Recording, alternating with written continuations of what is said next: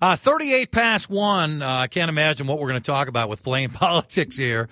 Star Tribune, John Rash, and Scott Gillespie from the Trib. Let me just read an opening draft, and John, you go first.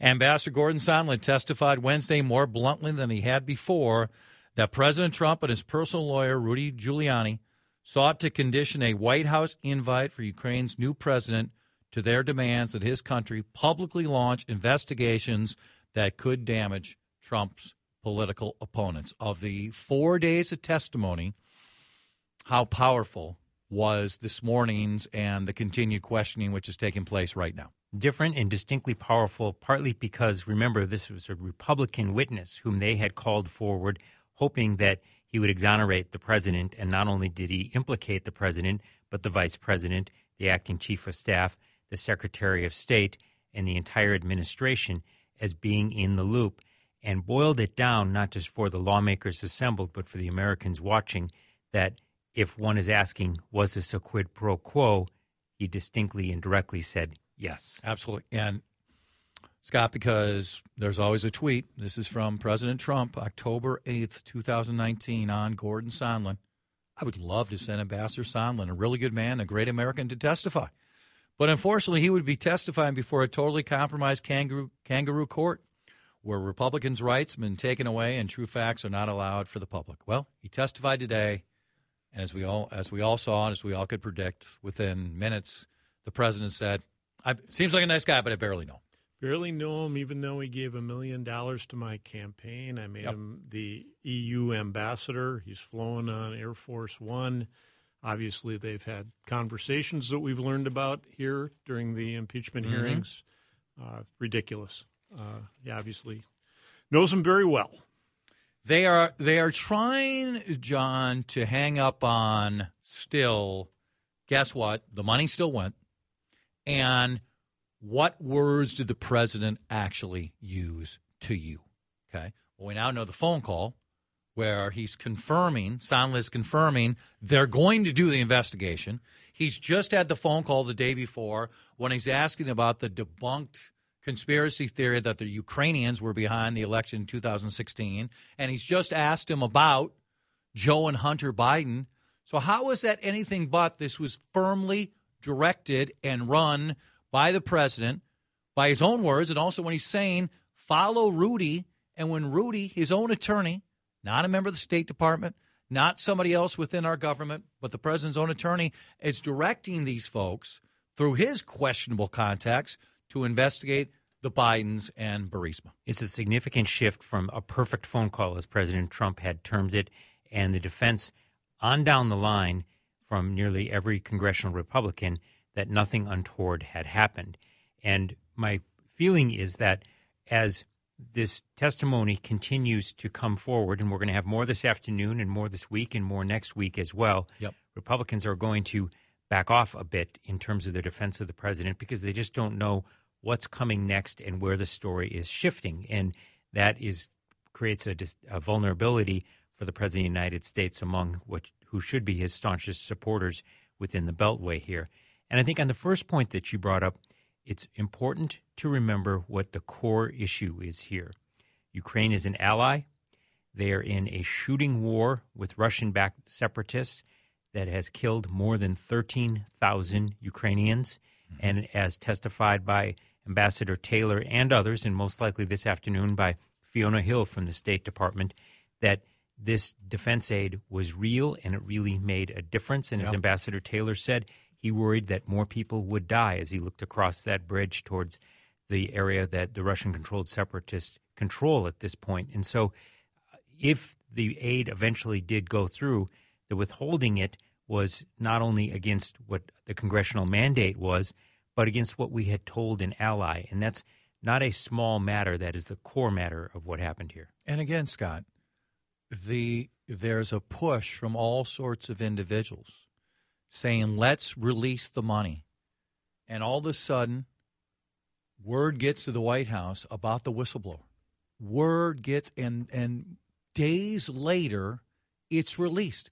Not for the months after it had been approved, as John just laid out absolutely accurately, in a bipartisan vote, but within the time that the whistleblower, When the White House found out about it, boom, that's when it goes out. That's just a really interesting timing there. It's 1 + 1 = 2, since that's what we're doing a lot during the testimony. That's right. And I think the timeline is really important in all of this. And then also just who was in the know.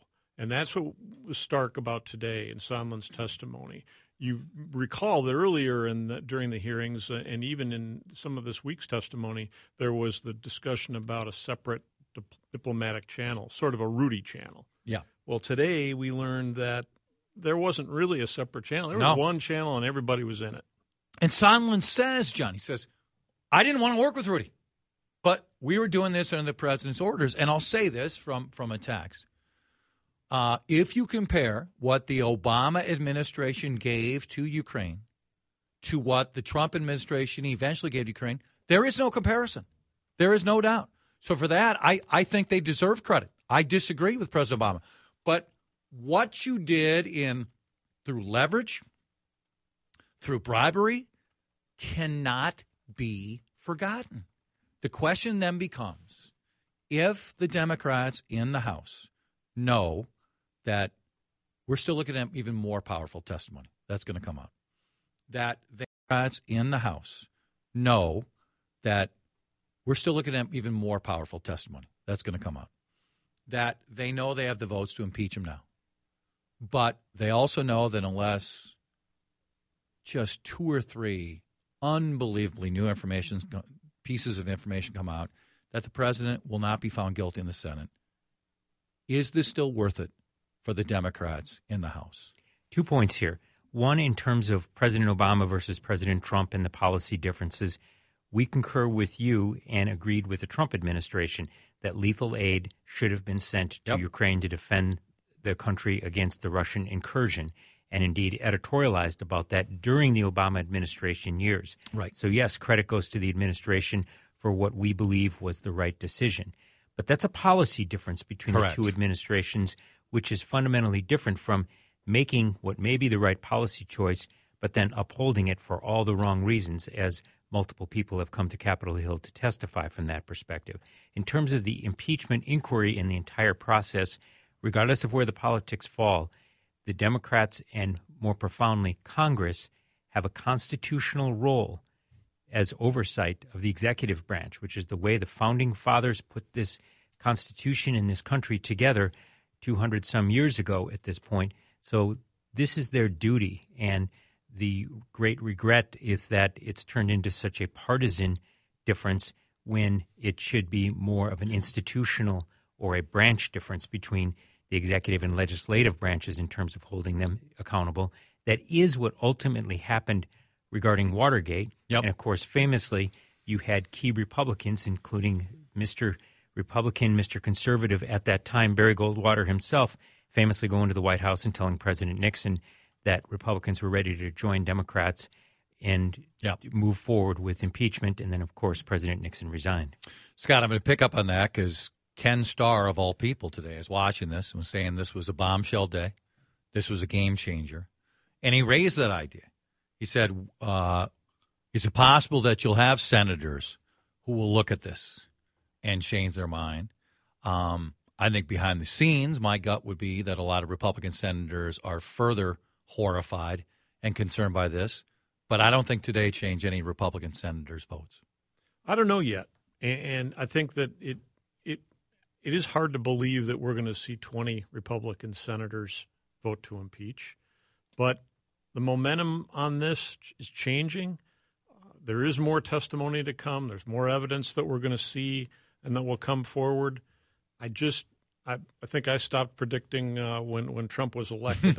So that's probably right. I think we have to ride this out a little more before we know how that'll play. And I think you're right, Chad. How it plays with the Senate is different than how it plays with House Republicans. I want to talk when we come back a little bit more about this, including what I thought were remarkably unfair comments towards Lieutenant Colonel Vindman.